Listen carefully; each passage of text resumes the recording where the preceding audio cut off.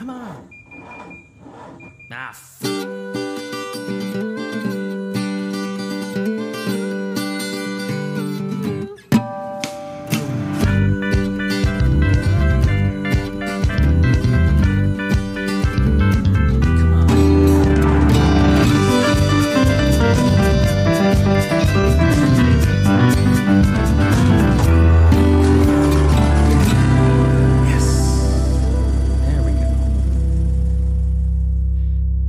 Everyone, welcome back to the only podcast produced by three two-time winners of IMSA's Spirit of the Race Award. You're tuned in to the Check Engine podcast. We're hosted on Anchor.fm, and we are streamed worldwide on all the platforms that you use to listen to your favorite podcasts.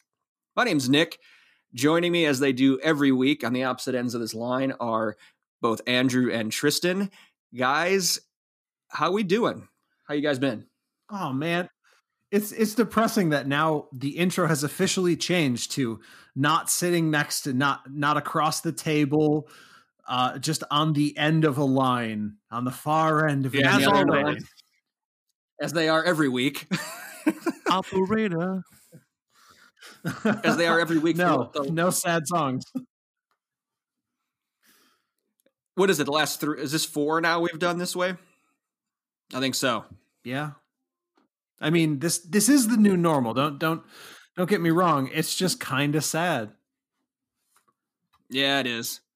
Are you guys noticing, like, is there an activity that you guys noticed you're doing much more of since we've been stuck at home? Like, for instance, so what Claire and I have started doing is we're running through movie franchises, like movie collections. So we've done, one a day until it's through. So we've done like Lord of the Rings, we've done Harry Potter, we've done Pirates of the Caribbean. Now we're on to like Star Wars. And we're just running through like every one in order. Like, and that's something we've never done. Like just had like movie night or movie date night every night. Like, are you guys noticing, like, what are you guys doing that you didn't have time to before? Going outside for walks exactly like a good dog 3 times a day. You're getting walkie? Oh, and Andrew wants walkies. Getting walkies? I do, and that's what I call them too. Which it's good that the white dog is in the bedroom because he can't hear that. The black one's behind me, and she doesn't really know that word. I was like, why would he possibly be referring to the dog that way? But now I get it. Because I have 2, and they're different colors. And also, if you name it, it will come.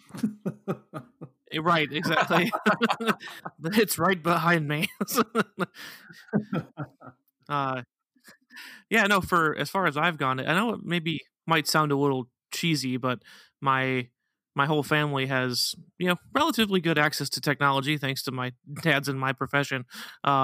So we've been doing like family book reading where there's actually 3 locations, myself in Wisconsin, my mom in Illinois, and my sister in Georgia, and we're all stuck here, not getting together for like Easter, for example. So we usually eat dinner, and then right after, or even during, if you're not the group reading, someone is reading a book of some kind out loud, which is nice. We get to see each other, see the pets, read a book for half an hour, 40 minutes, and it's a nice way to kind of catch up. And also making dinner, even if not from scratch, even just from only partially pre-prepared ingredients. A lot of grilling. As I told Andrew this earlier today, I shouted at the sky and the rain went away, and I was able to grill this evening, which was wonderful. Nice. Yeah, I've been out in the grill a lot too, weather permitting. Oh, definitely. And the smoker's getting more action tomorrow. But yeah, I mean, I think the reading thing sounds fun. No one ever lets me read to them, so. Well, you should join us. Group FaceTime call. Pick a book. I would do that. We just had I would actually do that. We just had a yesterday towards the end of the working day, like 3:30, 4 o'clock. We had a virtual. Must be nice. A virtual team happy hour. So like everyone got on Zoom and it was the grid layout. So it was like the Brady Bunch. You could see everybody. And we had one of the people on the call prepared movie trivia. So we had like a virtual movie trivia game. So there's a lot of different creative ways to stay in touch. So the book reading thing is a cool one, though. That's a good idea. I do like that. Actually, one thing. All right. So obviously everyone in the whole entire world is having nonstop video call meetings every week or every day. I think I had, 3 or 4 last week, which is probably pretty low. But the one thing that's starting to drive me crazy. Well, yeah. But the one thing that's starting to drive me crazy in these meetings is that you see one area or one wall of everyone else's house. And now I just want virtual tours of everybody's house. just take me around, walk the camera around. Yeah, during this meeting, don't sit at your desk. Carry the laptop around with you. I want to see the rest of your house. So we did. I want designated house tour time. There was one call. We were on a video call where like 2 or 3 people were running behind, like another call they were on was running long or whatever. So as we were sitting there waiting, we did the what is the weirdest thing you have within 10 feet of you in the same room as you game. So that was pretty fun. What was yours? Mine is that, well, right behind me so that the camera sees it, like the way I'm set up at my kitchen table, is that there's that picture I have on the wall by like my breakfast bar. And it's like it's like the zoom. It's zoomed in on like the cookies. I don't know if you guys even noticed this when we were recording on my kitchen table. Yes, I men do know mining for cookies. Yeah, the men, the construction workers breaking down the cookies with little mini jackhammers. So that shows up behind my left shoulder every video call, and everybody is asking about it now, and they think I'm like the weirdest person ever because I have this picture. They need to know more people. Okay. Yeah. Wait, we need to do this. All right, Tristan, what's yours? No, not anyways. This is now important. Tristan, what's the weirdest thing within 10 feet of you? This is the only thing that matters. The weirdest thing. Well,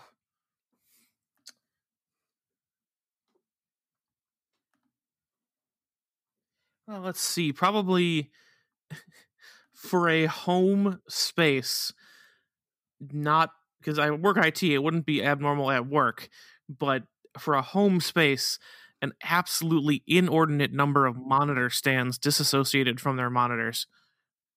You have a monitor stand. Okay, that's pretty weird. A monitor stand graveyard. Yeah, because they're all on arms now, because we're here forever.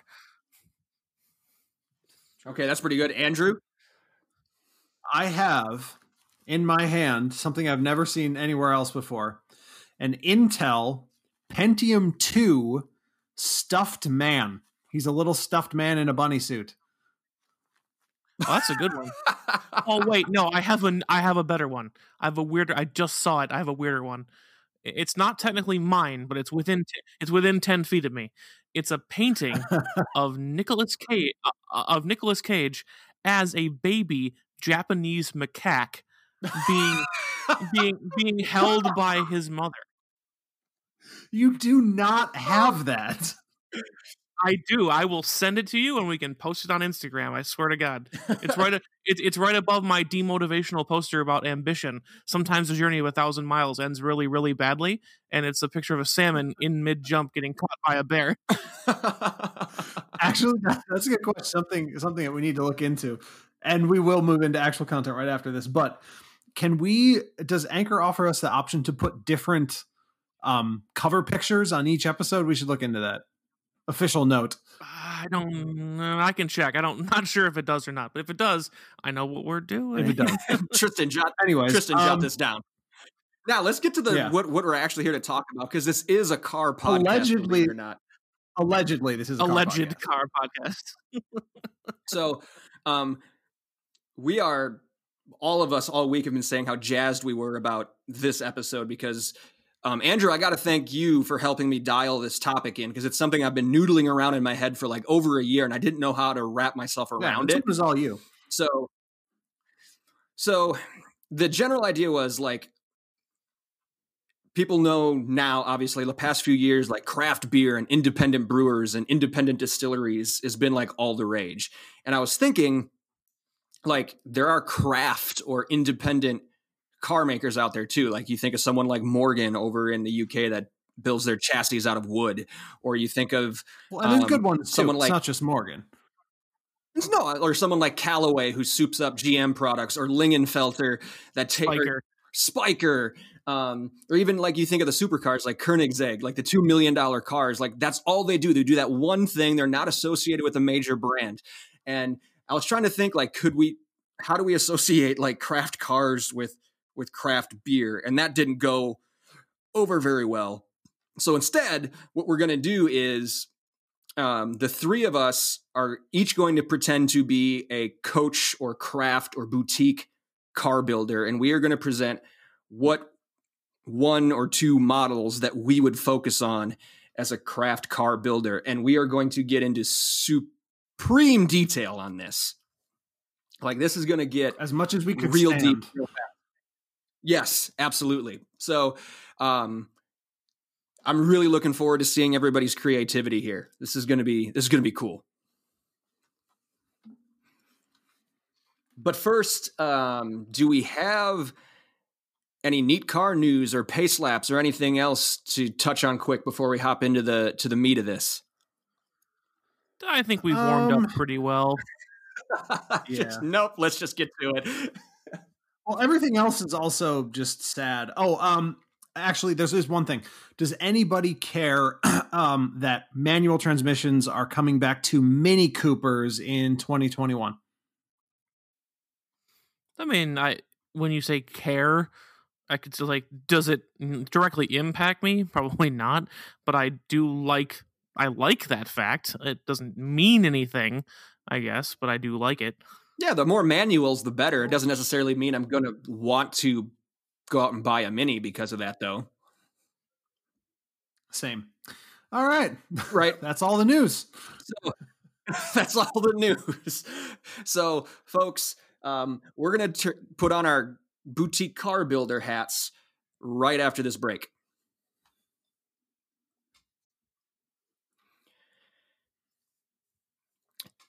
All right, folks, we are back and we're about to get into tonight's main topic, which is presenting what we would build as boutique car makers. But before we do that, we'd like to remind you real quick how to get a hold of us if you do feel so inclined. So we have our very own website. It is checkenginepodcast.com.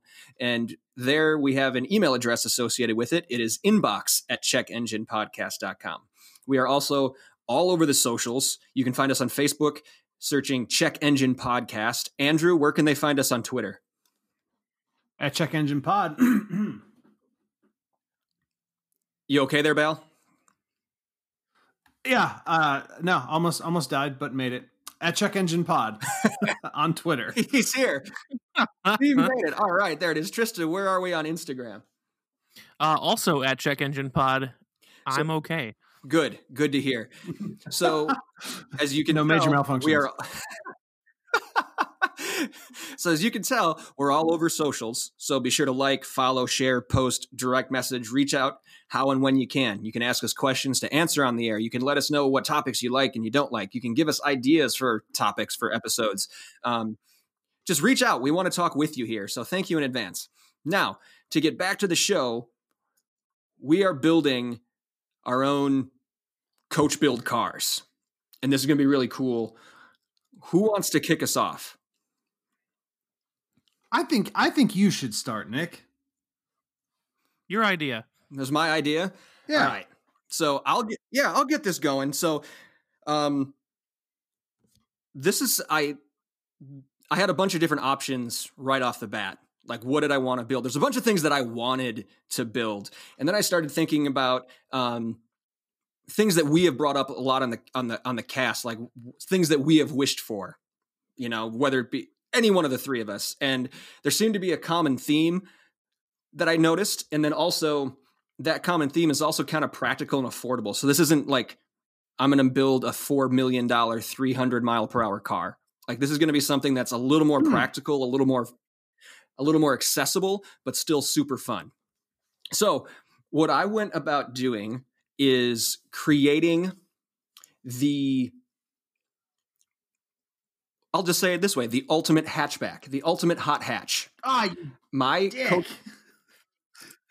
Hey, that's the risk you run by letting me lead off, Andrew. I thought I was so positive that you were making a Corvette C7. I was so positive. Honestly, that was my honorable mention. That was my close second. But I decided it'd be too cliche because I've been beating down that door for the last like month with every chance I got. So I was gonna step away from that for just one episode at least. Well, at least I know I'm safe now from both of you. Good. So Andrew, What? I guess we can compare our hot hatches, but Fine. That's what we'll do. So what I was looking at like a baseline or a starting point, I thought, was there a body style or a design language that maybe isn't being made anymore, that has been discontinued, that I really liked, that I could use as like the mold, like kind of the frame to build this thing around? And this is something, I don't know if you guys know this, but kind of a guilty pleasure of mine was the, as far as just the design of it, the looks, was the Scion TC. Remember that thing? I did not know that about you, actually. So I really like the fact, I loved the way, I just loved the way the design looked. And I love that even though it is a hatchback, it looked like it had like a little mini trunk. Like there was just a little lip that poked out the back. So it was just unique, even in the world of hatches. So I thought, okay, that was discontinued in 2016, 2017-ish. So like the 2017 model year isn't too old, isn't too outdated. It's still pretty relevant. That is going to be my shell, and that is going to be my frame that I'm going to build my hot hatch around. So you could probably buy the tooling from Toyota too. That's Probably. That's what I'm saying. Like when we mentioned Andrew before Tristan hopped on, how like this could be feasible. Someone could buy the tooling from Toyota and do this. Like, I mean, yeah, they probably could.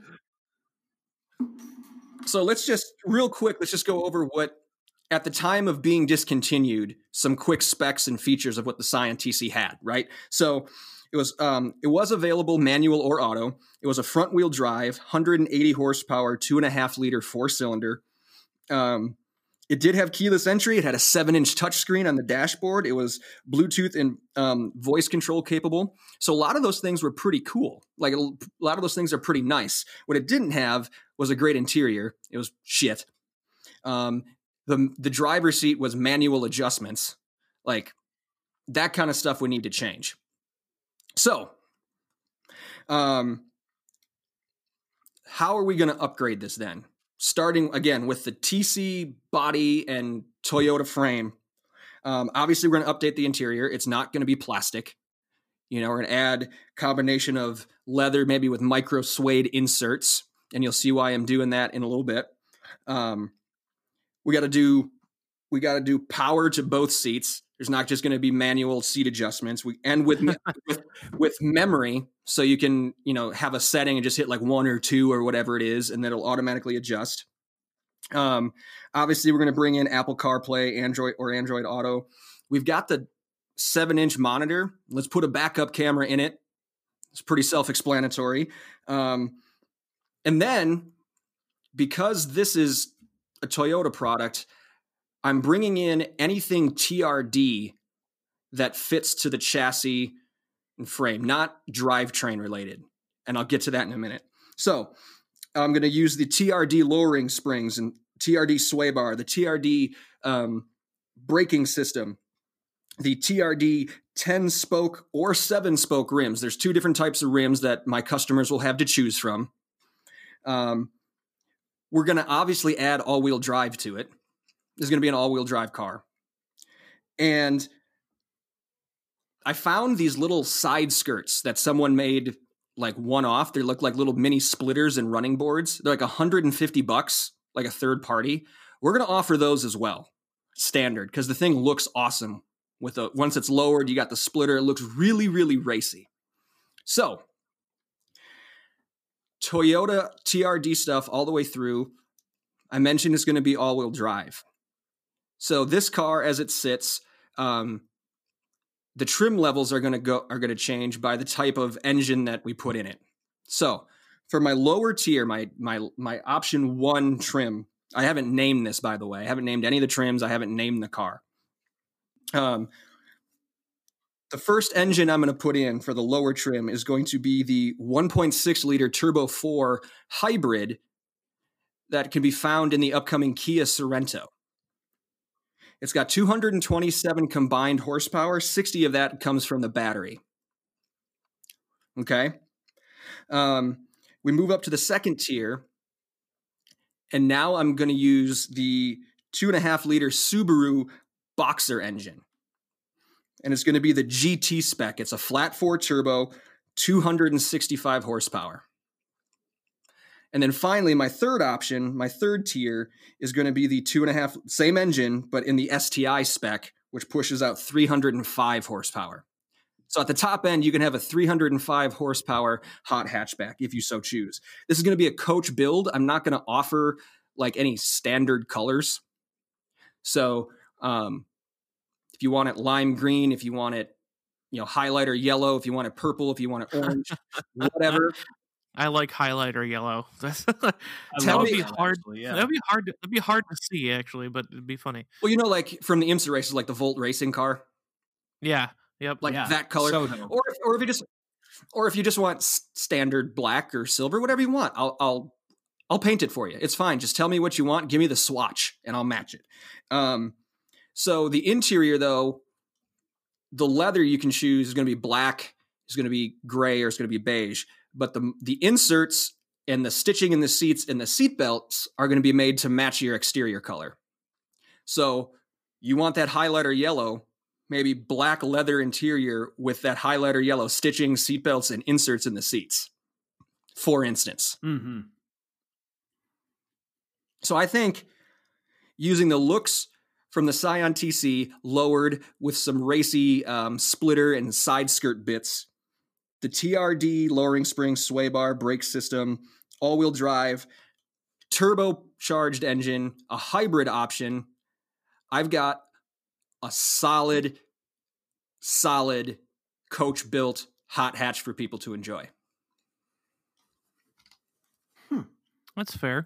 Did you also notice that TRD put out a supercharger for the original base engine for the TC? They did, but I wanted to update the drivetrain for something that's easily to fit into an all-wheel drive system. So the Sorento is all-wheel drive. The Subarus are all-wheel drive. So I just wanted to make it as close to plug and play as possible, because I was trying to think of actually, like, if I'm actually building this, keep the cost down type of thing. So I knew about the supercharger. I decided to go with different sourcing for the powertrain.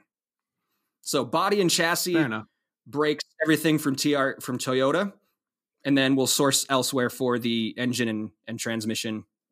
So each one of these options can come in manual or auto. If you want an auto, I would obviously lean towards a manual version, but that's just me. That's interesting. I like that. I like getting the tooling from a recently discontinued car. That never occurred to me. Yeah, me neither. Well, I've got others that are like existing as a design that I kind of want to use as like a way to better envision it, basically, but not actually like go get the tooling. Well, and that's okay too, because there are people out there. There are these coach builders who, like Shelby, for instance, they just take Mustangs and outfit them. So like people do that. Yeah. And then I just thought of going, recently discontinued. I looked at the Saturn Sky also as like a roadster, maybe. So I was going to offer maybe a second model, but I thought, let's just focus on the hatch at first. Let's just get that. And then, phase 2, we'll do maybe a roadster or something like that.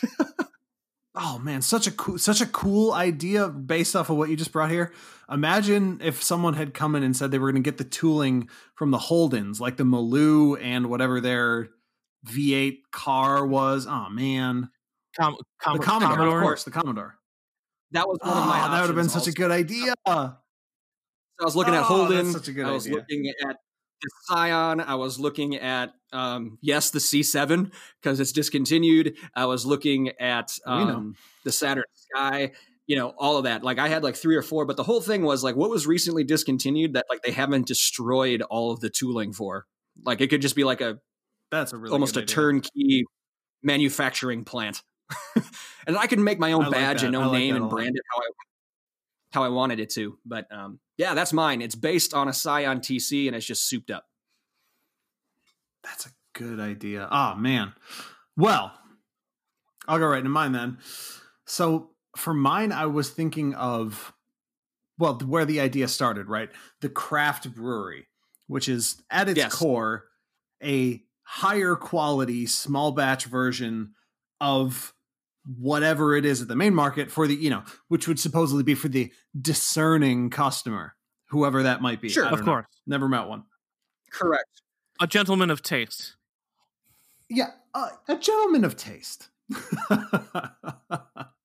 So who are they? I literally have no idea.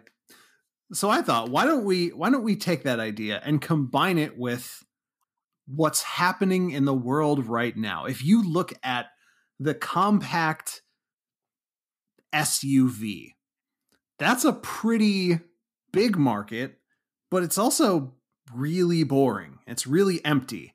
And my next thought was, okay, if you look at the reality of a compact SUV, the difficulty is compact SUVs are usually built on subcompact cars, but you get what I'm saying. It would technically be a mid-size small SUV and a compact car. They're the same.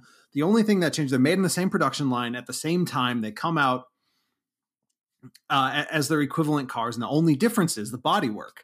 So why are none of these smaller companies leveraging the cash cow of the SUV to build that alongside their car and hopefully point the brand in the direction that they want to go using that extra money? Because you can upsell the SUV for $5,000 or $7,000 or even $10,000 more just because you have a little lift kit on it. Yep. Right. So that's where I started. And I thought, okay, my favorite kind of car, what if it was a hatchback and an SUV? Ooh. So they would be built on the same chassis, using the same engine, the same transmission, and have as many other shared parts as possible. So seating and all the electronics would obviously be the same. You would probably want to point the SUV more towards luxury, quote unquote, and the hatchback more towards like the raw speed. People at a certain point will pay for you to remove things from their hot hatch, which is neat. Yeah, sporty discs. Yeah. This is good. I like where this is going. With the concept, I thought, okay, blank slate. If you were to cast your mind around the actual automotive world, what parts could you realistically acquire to make this happen? What individual pieces could you buy and put together? Mm-hmm. And of course, as in all things, the answer starts in China. Yep. So, it's kind of interesting. A while ago, I think I may even have talked about it on the podcast, I stumbled upon a SUV that was supposedly like the first ever SUV made in Ghana in Africa. And I saw pictures of it and I was like, yeah, I saw pictures. I was like, holy shit, that's like a whole car. Like that's a actual car, like sheet metal, engines. They were showing whole assemblies of V6s and V8s being made in like a back lot in Africa, which is incredibly impressive. But as horrible as this may sound, that's like very complicated manufacturing for an area that's not known to have the infrastructure to support it. So looking into it more, Kantanka is far from the only manufacturer to use something called knockdown kits. And if you go to Alibaba right now and look up knockdown kits, you can buy anything from a wheel to a whole ass car shipped to you in order for you to weld it together. Damn, really? So I thought, all right. Oh yeah. Knockdown kits. Yep. So I thought, all right, that's a good place to start. Yeah, Alibaba. You can, or you can literally just buy the factory space, and they will produce the car. It's so, the stuff on that website is so bizarre. But anyways, that's my starting place. I thought, all right, if I'm really going to do this, then let's find parts that are as realistic as possible from manufacturers that offer something like this. And that's when I stumbled upon a company called Chery or Chery, I'm not really sure, Chery, a Chinese car company that makes a car called the Quaros 3. Now, this car, the Quaros 3, comes in various flavors. There's a hatchback, there's an SUV, and there's a sedan.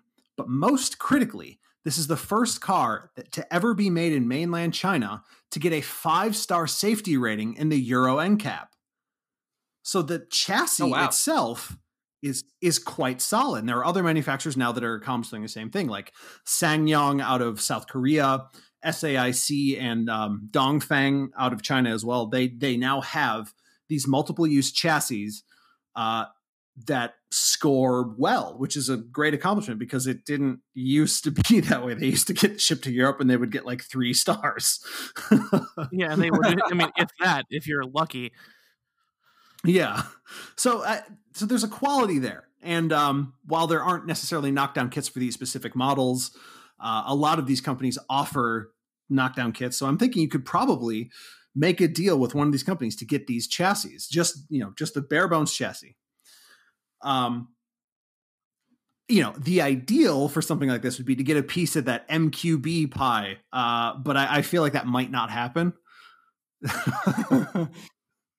Yeah, that might be a little tough. I don't think VW is given that. However, so we have the chassis, we have the base for our 2 cars.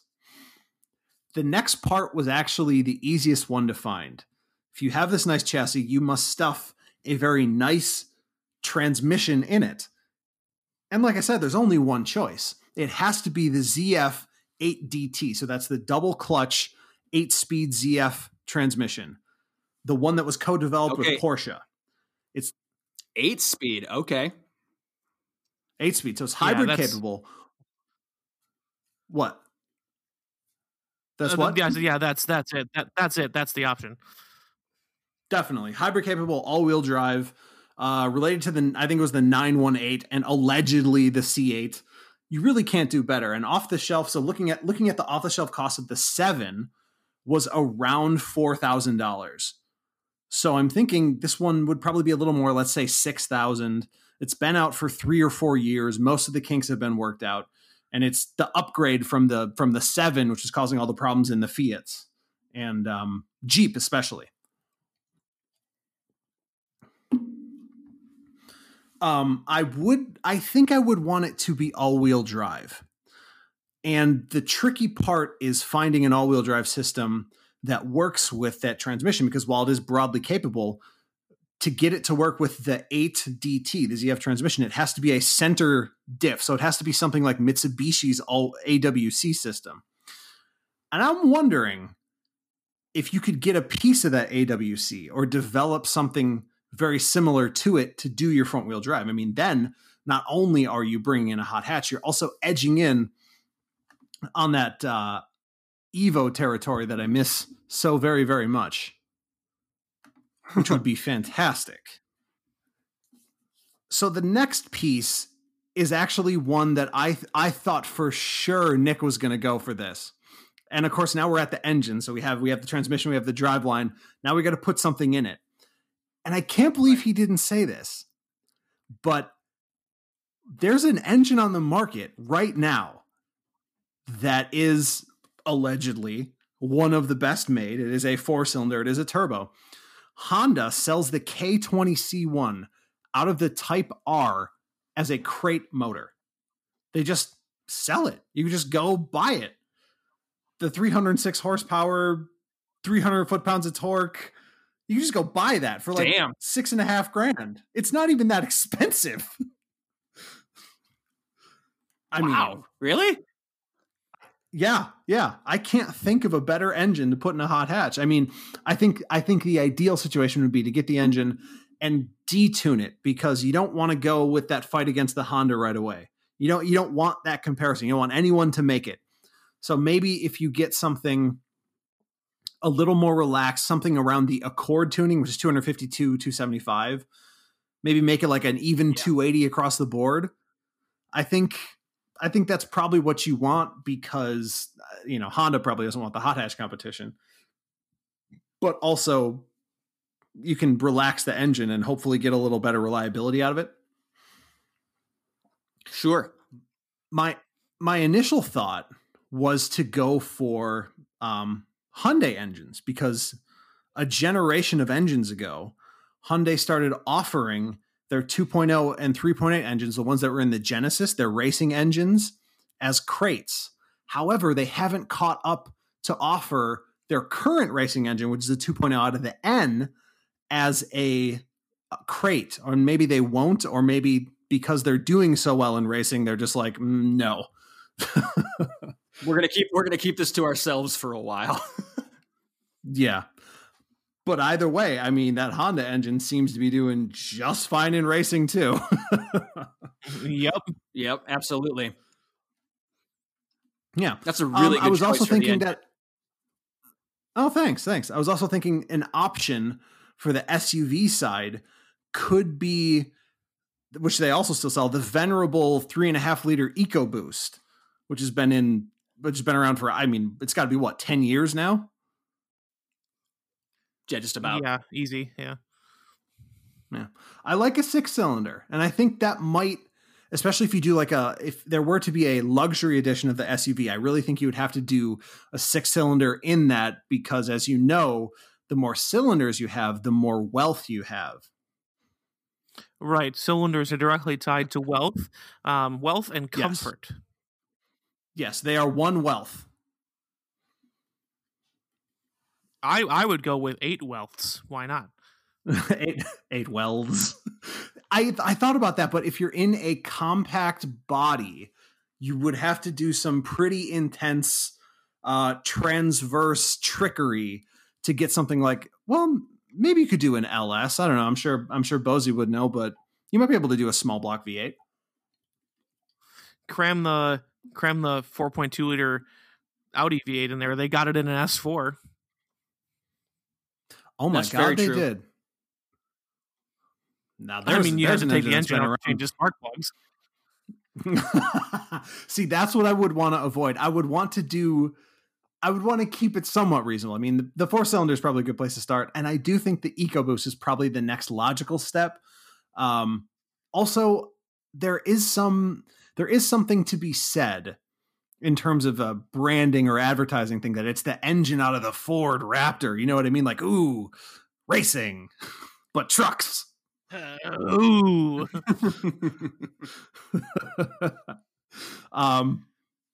So that's our basic setup. We have the chassis from China. We have the Honda engine. We have the ZF transmission, and that would be the launch setup. So it would be, one engine to start with the one transmission. But the next thing, so obviously petrol only engines, but a future plan would be to use something, and I can't believe this is already out there, but I think sometime in maybe the summer or early fall of last year, I mentioned how Borg Warner bought an electric car racing company and an electric car transmission company, and they quickly merged them together. And Borg Warner right now has a full array of hybrid parts that are absolutely 100% bolt-in ready. Everything from the batteries to they have every piece if you want, or you can bring your own batteries, blah, blah, blah. But the HVH series is the one I was looking for. It's a hybrid motor that would, I don't know realistically how drop-in it is. That's definitely how they advertise it. That would be my goal, to go with something along that line, to make hybrids out of these cars with the DCT, to kind of prove the concept. Okay. Because it's definitely possible. And from everything that I've found and researched, it could be done right now. We know brands are bringing it up, but they're not using the off-the-shelf parts. That's kind of the difference. That's kind of the disconnect between, someone like VW, who has obviously a working relationship with people like Borg Warner and these big companies. There are off-the-shelf parts available, but they don't want to do that. They want to build their own, which is what they should do. But I think looking at the marketplace, it would be possible for them to be manual or DCT hybrid performance cars right now. Yeah, absolutely. I don't see why not, because we've already had hybrid manual cars. It's just making them performance cars. That's the only difference. So exactly.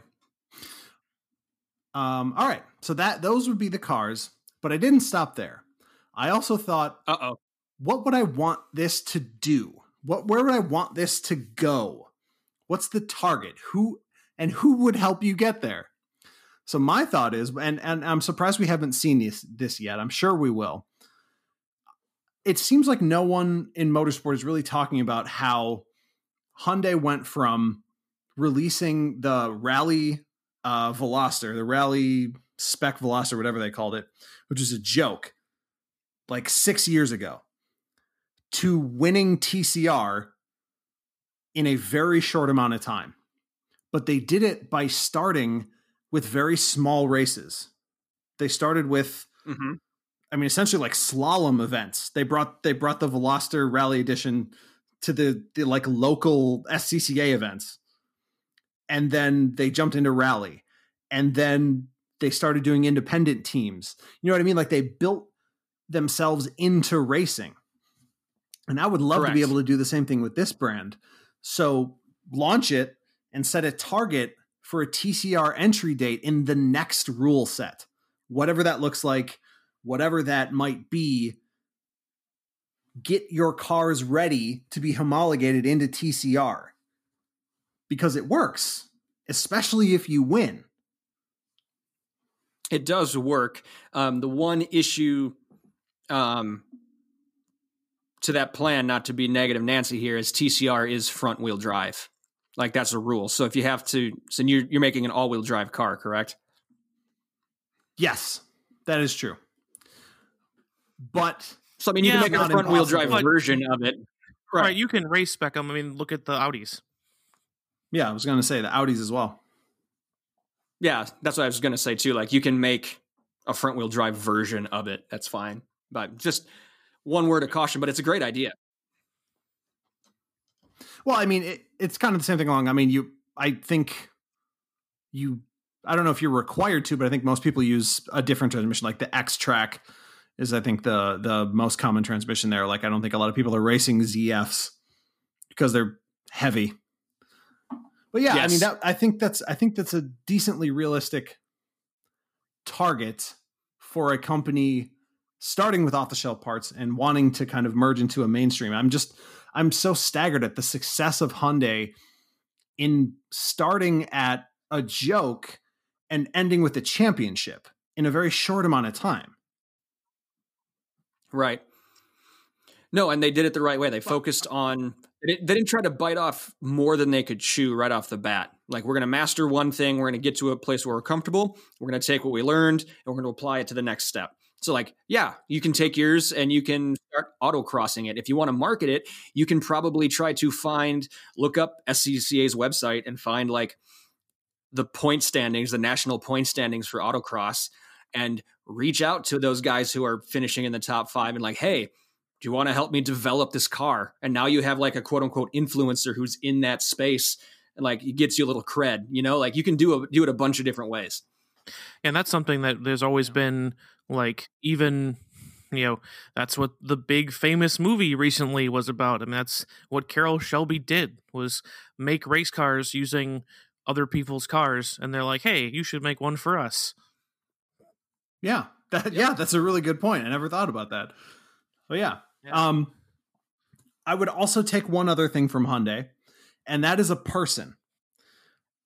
Elizabeth Curran is the name of Hyundai's. What? Yoink. Yeah. Kidnapping's illegal. That is, well, that is a Hyundai tactic. You find the good people and then you pay them more. That's fair. But yeah, Elizabeth Curran is the name of Hyundai's senior interior design manager. She's just been featured in a few articles that I happened to see on Twitter, but she's actually a really good person to highlight. So Elizabeth Curran, Curran, everyone look her up. She is basically responsible for everything that's been good in Hyundai's interiors for the past couple of years. So she did the interior on the Kona, the G80, the new Veloster, the Nexo, the Santa Fe. She was a key component of doing like the denim style interior on the Venue, like the little touches, the knurling on the knobs and the stuff in like the Genesis that kind of bumps it up in quality. She's been responsible for all of that. And those tiny little things, she obviously understands the impact of doing little things right to make the visual quality jump up simply. And I think that's great. And she also really likes new and different materials and colors, which is obviously I'm all about that. I want different color interiors. I want interesting designs and interesting techniques done on, like across the top of the dash and stuff. I want all of that. And there's just no one better right now. That's very good. I never thought to start looking up people. Never, ever, ever. Like I said, I kind of went deep. But it doesn't stop there, because if we're designing the interior, we have to design the exterior. Sure. And one thing I learned is that Chris Bangle is now working for Samsung. And that made me laugh because I thought that explains the Samsung Galaxy Edge. He flame surfaced a goddamn phone and made the Edge. And that's what you get. Yeah, right. It seems like it seems like a waste of his talents. I know, but it's probably a big paycheck. Oh, totally. Can't fault him for that. But here's a name that you might not know, but you should. There's a man named Ian Callum, a Scottish guy who's worked in cars for a while. He is, I don't know if he's looking for a job, but he just recently left his position at Jaguar. Would you like to know what's in his portfolio? Oh, please. He designed the XK, the XF, the F-Type and the F-Pace, the Nissan R390, the Escort Cosworth, and the RS200, and most critically, he designed the DB9 and the Vanquish. And his brother is the vice president of design at Ford. He designed maybe the two cars that have a legitimate shot to be the most beautiful car of all time. Blank check. Blank fucking check to that man. He can even consult for number, 5 minutes. Design me Yep. Write your own number, design me a car. I'll take any input. But yeah, I mean, I feel like that it's like you said, Nick, before we actually started the podcast. The crazy thing about this is obviously we're just talking completely out of our ass, pure nonsense, pure insanity. But something about putting the bits together in your own brain makes it seem like someone could actually do this. Like we could come up with a deck and a business presentation and sit Elizabeth and Ian down in a room. And like, it's feasible it could happen with some investors. Like if we go to someone and say, hey, we've got Elizabeth Curran and Ian Callum, and this is what we're trying to do. There might be some people who buy into that. No, seriously, believe me. I wish. And of course, the one thing, I mean, Nick, as a coach builder, is able to offer any colors. But on my line, I would also like to offer as wide a range of colors as is feasible. But the trick is you have to satisfy the boring people, right? So say you get 5 or 6 colors max for a startup, and you got to do white, black, silver, And then you only have Red. 2 left. Then you have to do a red. And so you only have 1 color. Green. It has to be dark green. I need more dark green cars. That has to be the 5th color, dark green. Yeah, that's 100%. Well, especially if you have Ian Callum on your team, it's good. You have to honor him with British Racing Green. That's right. Respect the man. With all of his work on Jaguar and Aston Martin, yes, you need British Racing Green in your portfolio. 1,000,000%. But yeah, I mean, that's my little slice of insanity. I guess overall, you'd eventually want to take as much design and engineering in-house as you possibly could, but it weirdly seems like there are bits and pieces out there you could cobble together a pretty good or even fantastic hot hatch out of parts that are in some sense off the shelf. And I love how you took it a step further. Like, I stopped at the hot hatch. I'm going to work on this one thing and I'm going to do it really well. But you said too, you saw the opportunity. Hey, all we got to do is lift this a little bit and then we can upcharge as an SUV. That's brilliant. You don't have to change anything else. Just air up the tires a little more, make it ride higher.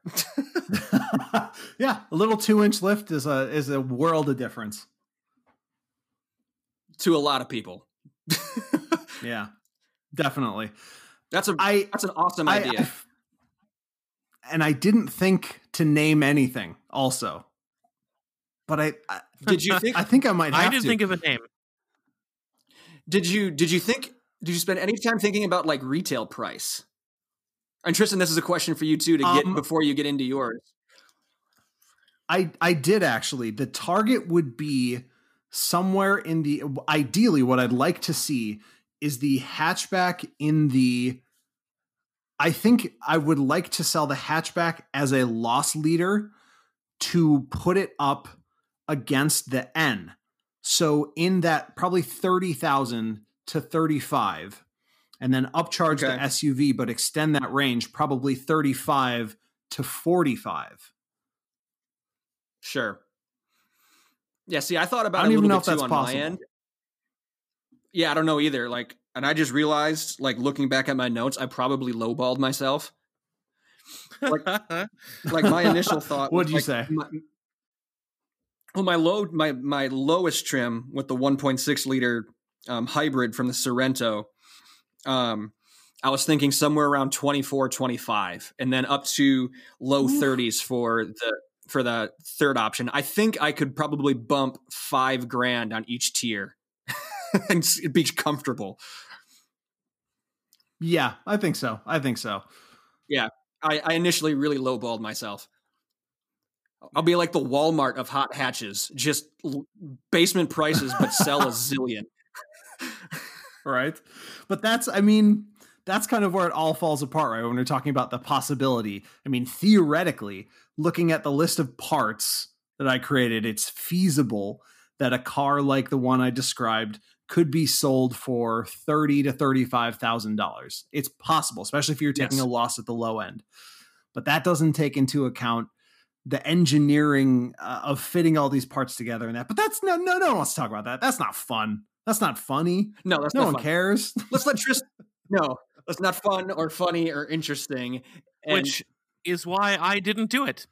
So Tristan, you barely said anything for the last hour. Let's let you have your moment in the sun here. What are you bringing to the table? Okay, so as you heard, I didn't care one whit about whether this was even engineeringly feasible, much less what the cost would be. I'm going to kind of look at it from a McLaren standpoint and say, I'm going to do something. Let's figure out how. I love it. However, the end result will be probably the furthest thing from McLaren ever made. So you're making a boat? So, well, no, because I think they might have actually helped make one of those at some point, like everybody else. Shit, you're at the top of the funnel. Tristan has McLaren. At the bottom end, it's a Lada. Yep. Yeah. So, but yeah. So that's so mine actually is. I drew inspiration from a couple things. I for one feel that the Chevy Volt is was criminally treated by GM as a fantastic idea, a notably superior alternative to a lot of basic hybrids. And as a type of plug-in hybrid, it was unique in that it used the engine as a generator, not as a direct motive force. So you could get away with a pretty significantly small engine and get relatively good gas mileage while still maintaining the 30, 40, 50 mile pure electric range that was available at the time. I think batteries have come way further than that. So our baseline distance, I was hoping to get 60 to 70 miles electric out of what I'm doing. So that was the kind of the base design. And then secondarily, I took a lot of, I was looking at how Porsche built is building the electric Cayenne. And the electric Cayenne does away with a lot of weirdly traditional things like starter motors and low voltage systems and everything else. It basically runs everything through the high voltage system that runs the battery, that runs the electric motors, the electric drive motors. So what I was looking at is creating an SUV / truck platform kind of built on those nuggets of knowledge. That's where I was coming from. So there are going to be a couple different overall body styles using hopefully the same drivetrain.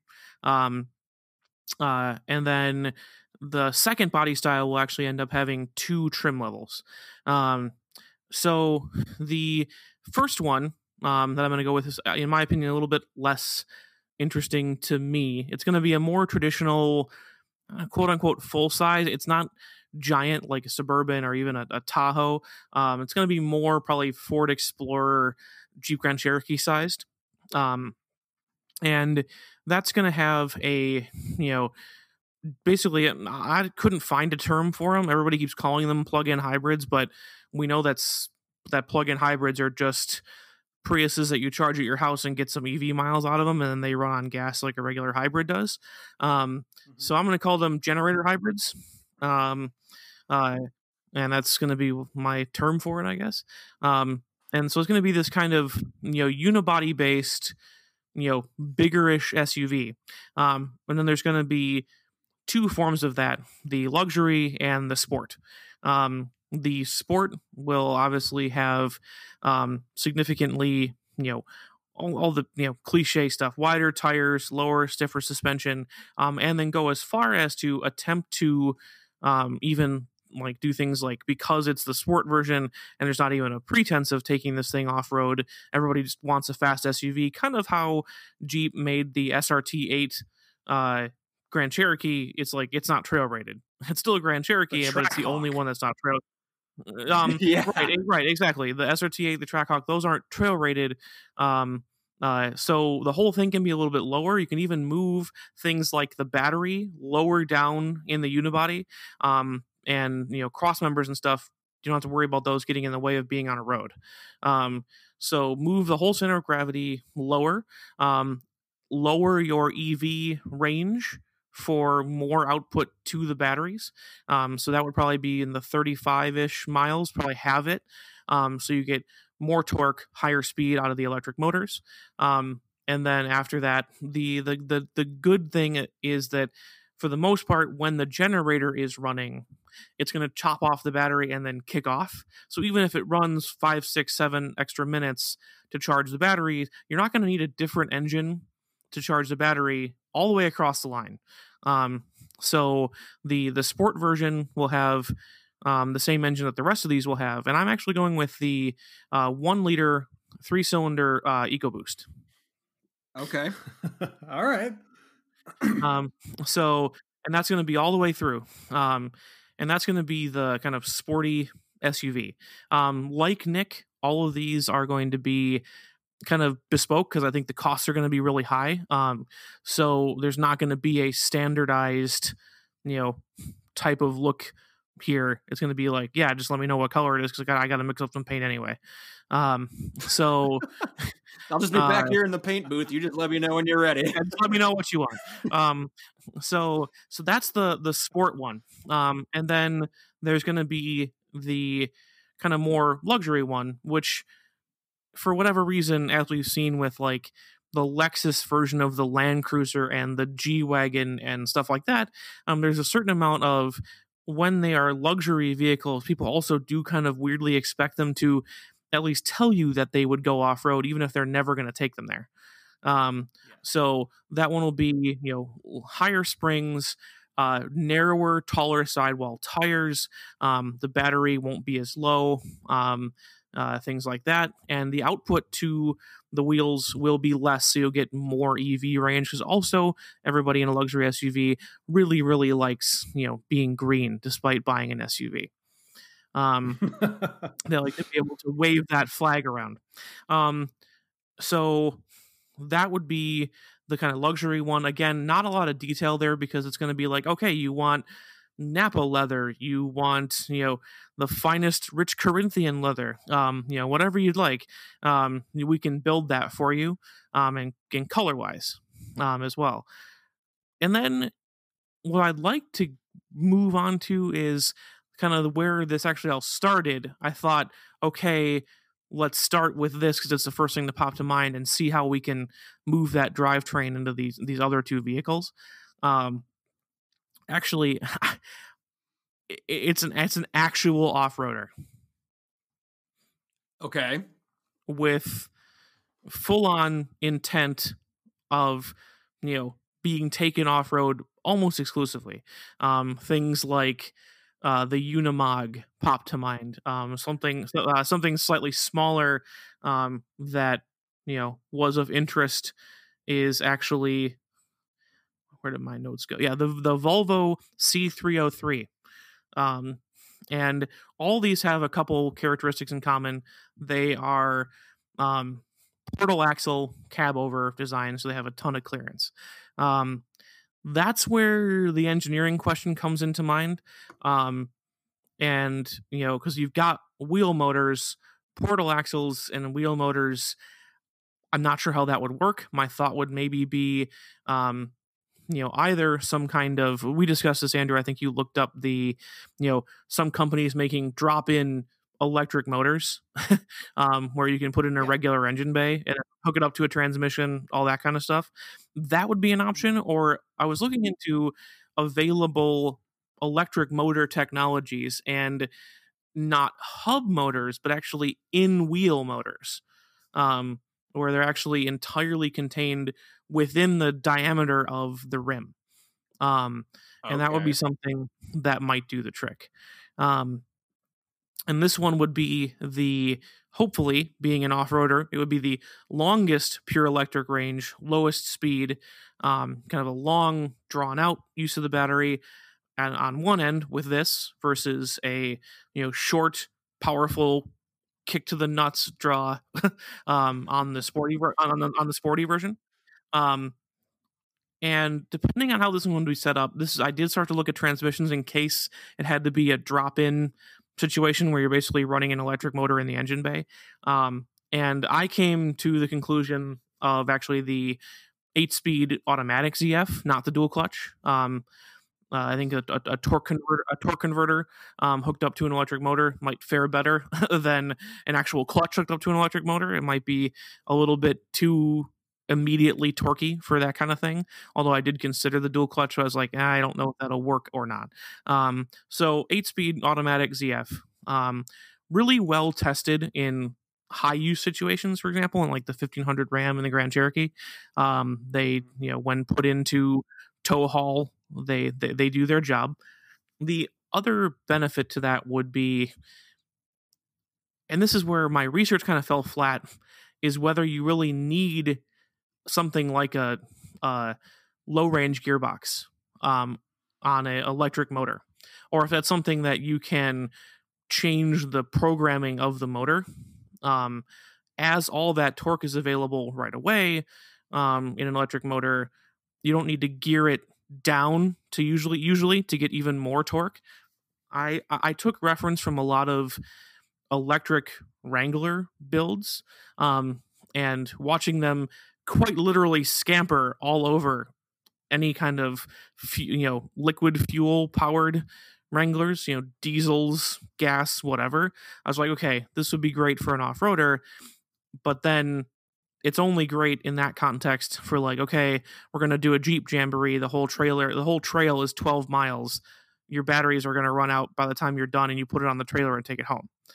So that was actually the genesis of kind of pulling that 1 liter 3-cylinder and turning it into a generator to extend your range essentially forever. The goal of this one would be something that you guys love making fun of me for. Overlanding /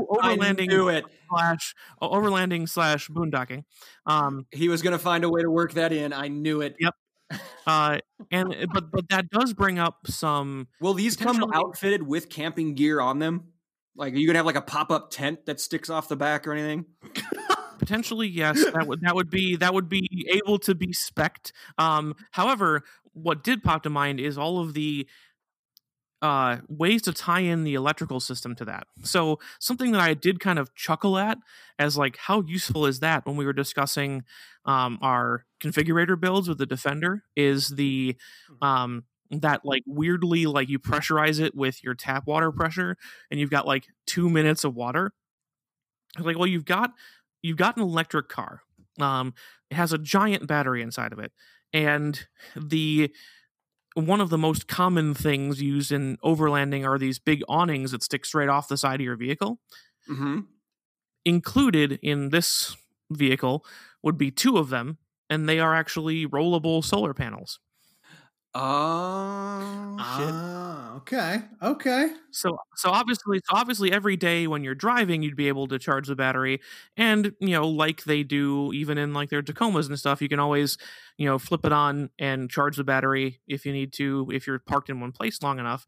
But a lot of these guys also have solar setups that keep these batteries charged that they use, and they're using just like Optima car batteries. When you think about the available energy in a big lithium ion or lithium polymer in an electric car, then you start talking about like, okay, well, I can run my fridge for 2.5 weeks without having to turn the car on, and that's without solar panels, like that kind of thing.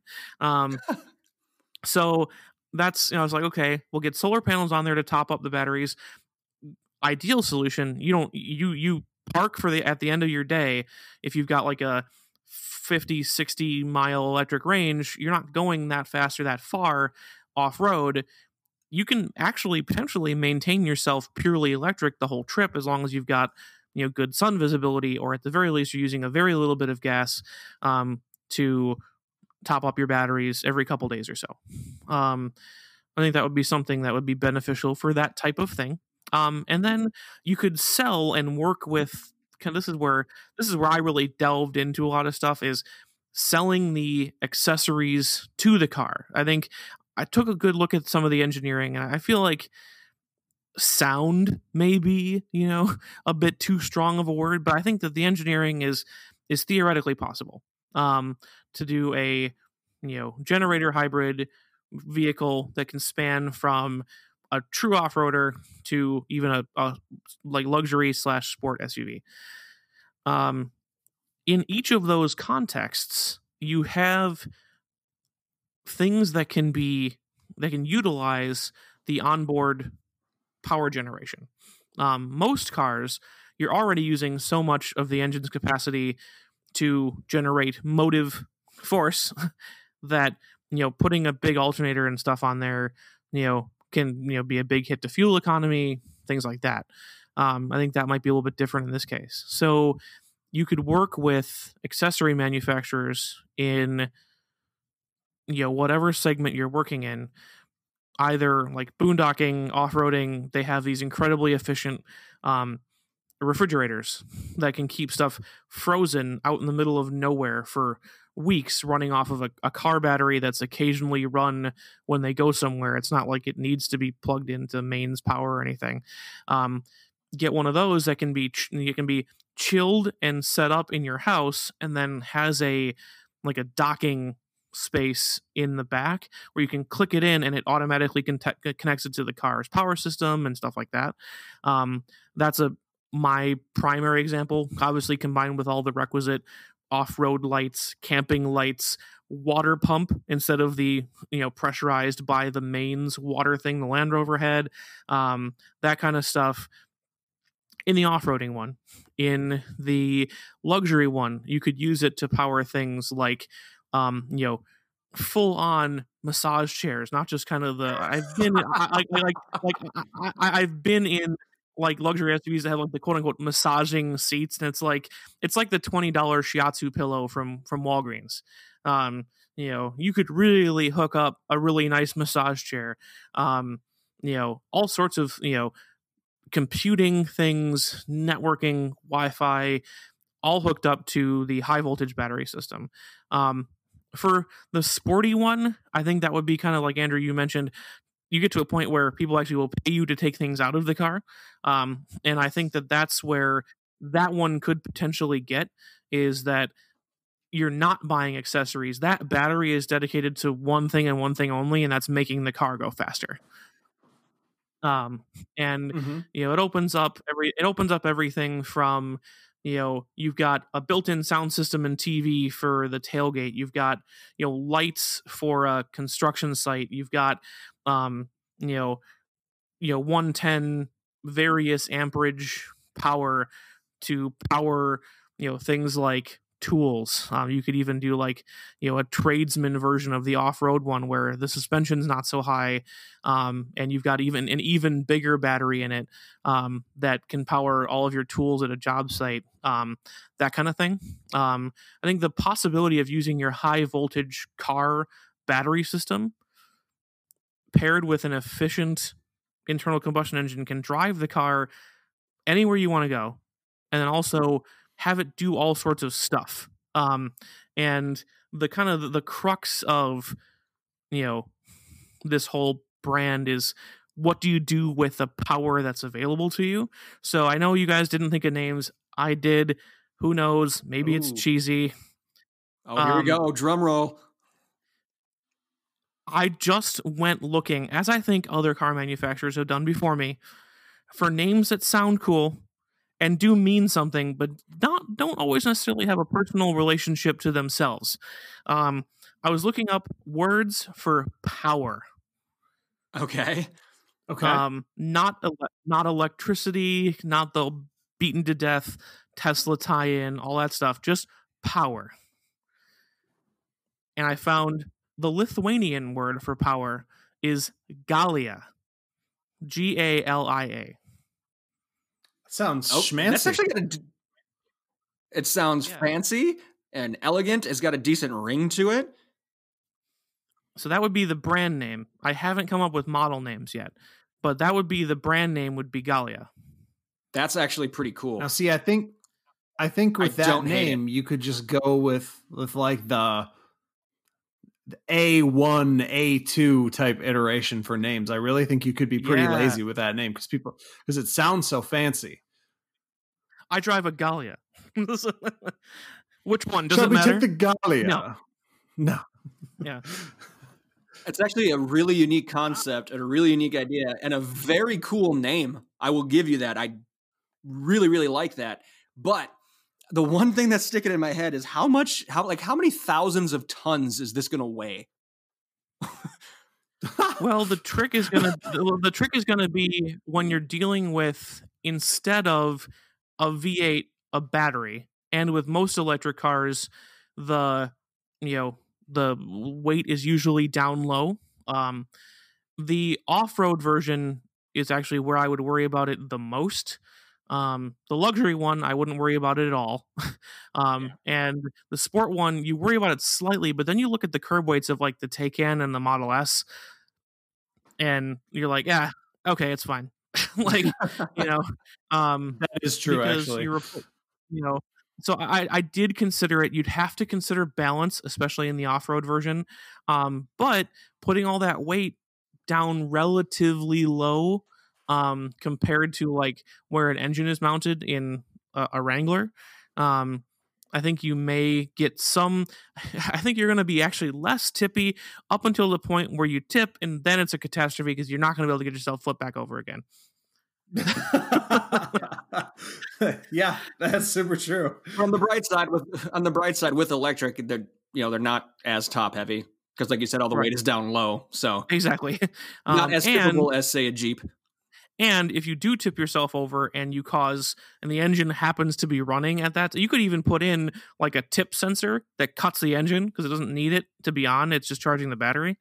But even if you do, damage the engine, you could at least get yourself a few miles to some safer spot just on the batteries. But that was where I went on this. It was like, build yourself what you really, really want. And I think that's kind of what we all did. Yeah. And I paid no attention to whether this was even feasible or not. Yeah, I don't know about the feasibility, but it's a really good idea. Just like use alternate power sources, not just to get you from A to B, but to do whatever it is you need to do when you get there. Right. Like, yep. That is I think that's very, great. very unique. I think it's a fantastic concept, man. That's really cool. Well, thank you. As you guys heard before the show, I was a little worried about my content. I was like, I don't know if this is gonna fly. We'll see what these guys think. But I was worried. I feel like I got in the weeds of unimportant details, but we'll see. Here's the ironic part. Like, you, before the mics were hot, you were saying, or maybe after we turned this, after, like, in the intro, you were talking about like your extreme lack of creativity. I would argue that yours was the most creative vehicle that was brought to the table. Yeah, there we go. Like, I used an existing shell. Like, my car. Yeah, my car is going to look like a Scion TC when it's done. It's just that the innards are changed. It's not that creative. Well, mine's going to look like a Volvo or a Grand Cherokee. So, I mean, but that's not too bad. I've been going back. I'm impressed with both you guys. Like, you. Oh, thanks. This was a really cool exercise because, like, we came from like completely different places. Andrew and I, you and I were pretty close with the hatch thing, but you took it a different direction. Tristan was deep thoughts, delivered as promised all day, but like way out of left field. But all in all, like, I would be stoked to see actual press releases on all of these, and hopefully our listeners would be too. Yeah, Nick, you're the marketing guy. Whip up some literature for us. Should that, instead of, because we don't have a lot of photos to go with this because they don't exist, like, should I whip up press releases for Facebook instead of photos? That'd be so good. That'd be so great. I mean, we have extra time now that we're home all the time. I'll see what I can do. I just want to go. I was thinking more on names, and I don't have a brand name for mine yet, but in an ode to Ferrari using numbers to name their cars, Tristan, you're going to hate this. I was thinking of like, what do you guys think of like a number to name the vehicle itself, and then with letters on the trim? So, like, for instance, I'm just going to use, because it has like a somewhat decent ring to it, I'm just going to use my area code just for right now. So you start off, like, the low end one, like, would be the 262S for like 262 standard. And then the middle one would be 262R for race. And then the top one would be 262T for track or something like that. Okay. I mean, that would obviously work. Yeah. Yeah. I mean, that's a pretty tried and true formula. Right. As long as you don't then change. As long as you don't change it 30 seconds later. So if you do that, then you're in Cadillac territory. Yeah, right. I'm not going to. No, that's going to be it. That would be when it. They came out with the XTS, it wasn't actually the letter X. It was just a variable. Right, exactly. Who knew? Who knows what this letter is going to be? So that'd be my initial thought for mine, with like 30 seconds of thought. But no, that's awesome, guys. I know that I need like full word names. I don't know. I'm going to be thinking about this even after this episode. There's got to be something. We can follow up. We can follow up like next episode. Andrew, naming update. Yeah, exactly. Yeah, do that. Have you made me I'll progress? find something. I will. Guys, that was a really, really cool bit of content. I'm super excited to get this out to people. Anything else to tie this together before we wrap up and get the people out of here? I don't think so. I mean, I just wish that it was. I wish that it was more realistic than it actually is, because it feels so close, and yet you know in your head. That's right. But you know in your head, just like I talked about before. It's like once you start considering, like, you have to pay people and they gotta have space. It's like, yeah, I know. You gotta but hire who cares? HR. Let's just. Well, finance. I don't know. I think that when someone from Rivian hears this, they're going to steal all of Tristan's ideas. I worry about things like that on this podcast all the time. Yeah. Well, this is the episode. This is when it's actually going to happen. Even if not just for me. Yeah, even if not just for me, for all of us. Like, we come up with some pretty good ideas, and I'm worried that they're just going to be taken from us someday. Yeah, they will be. Well, Don't worry. I'm gonna answer this two ways. There's two angles we can take here. One, not enough people listen to us yet to be worried about it. Or two, if I do come out with press releases, legally that could be like date of first use if we want to apply for a trademark. There we go. Oh, hey, look at this guy. Look at this guy. Huh? We got a thinker over But I'm here. going to go with option one and say not enough people are listening yet for us to be really worried about it. And now But he's a still. pessimist. But still. Yeah, what the hell? Awesome. But hey, anyone listening out there, we want to know what your coach builds would be, right? We appreciate you sticking with us. We appreciate you listening. We don't want you just to listen. We want you to interact. We want you to participate. So what would your coach builds be if you had a blank slate? What was your dream independent craft car that you would want to build? So let us know. We mentioned already how to find us online, emails and socials and all that kind of stuff. Also, we want to mention, be sure to leave us a review if you get a chance, preferably a good one. We'd appreciate that. Or wherever you're tuning in, wherever you're listening from, hit that subscribe button for us. It's not going to cost anything. You're just going to get notified whenever we put out any new content. And like I mentioned last week, we're all stuck at home. You've got more time. What harm is there in this? Just hit that subscribe button for us. We really appreciate it.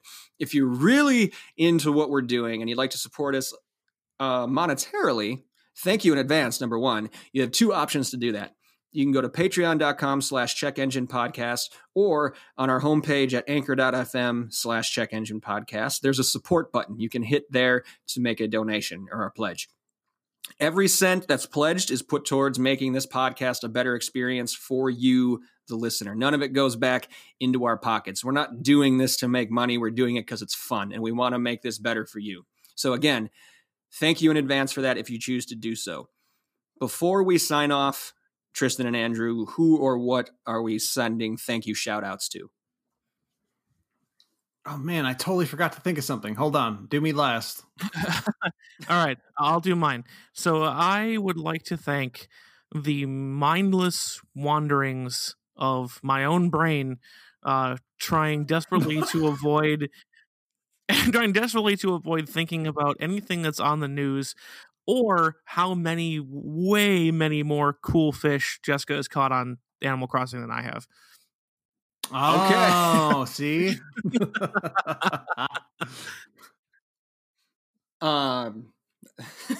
Okay. I would like to thank filmmakers, people who are really good at making really creative things like that, or any content creators, really, podcasters, TikTokers, spending all Don't this thank time. them. No, really, there's some, I mean, anything to get our minds off of what's going on and what this, as we mentioned, as you call it, Andrew, like the new normal is. I've had more time to dive into more movies and series, and I haven't subscribed to a lot of these socials, but just looking over Claire's shoulder as she's tuning into some of these. Some of them are actually really entertaining on all these social pages. So thank you to all the creatives out there who are making this time at home just a more entertaining place to be. Andrew, have you thought of a thank you? I did think of something. I'm just going to take the easy way out and thank my wife because, as we're talking about like new normal, you always worry, or at least I always worry, that the things that you're doing to keep yourself entertained and sane are just going to annoy the shit out of the other person, or in my case, the only other person in the house. So like playing guitar or recording a podcast or playing video games and like buttons clicking and mice clicking, even working video conferences. You just like, that is something that's constantly in the back of my mind. And she has not gotten annoyed. So, I mean, bless her. Yeah. Well, bless all significant others that live with us. It's on my end too. It's kind of like we take time to ourselves. Like we'll just take an hour and go in separate rooms. Oh, for sure. Just to kind of do that kind of stuff. Yeah. So, but no, I'm right there with you, man. That's a good thank you. Awesome. So thank you to wives and significant others. And as always, thank you, the listeners, for your continued support. We love hearing from you. We love recording this little podcast for you. And we can't wait to speak to you again. But until then, stay safe, stay sane, stay sanitized, stay away from one another, and take care of yourselves. We'll talk to you soon.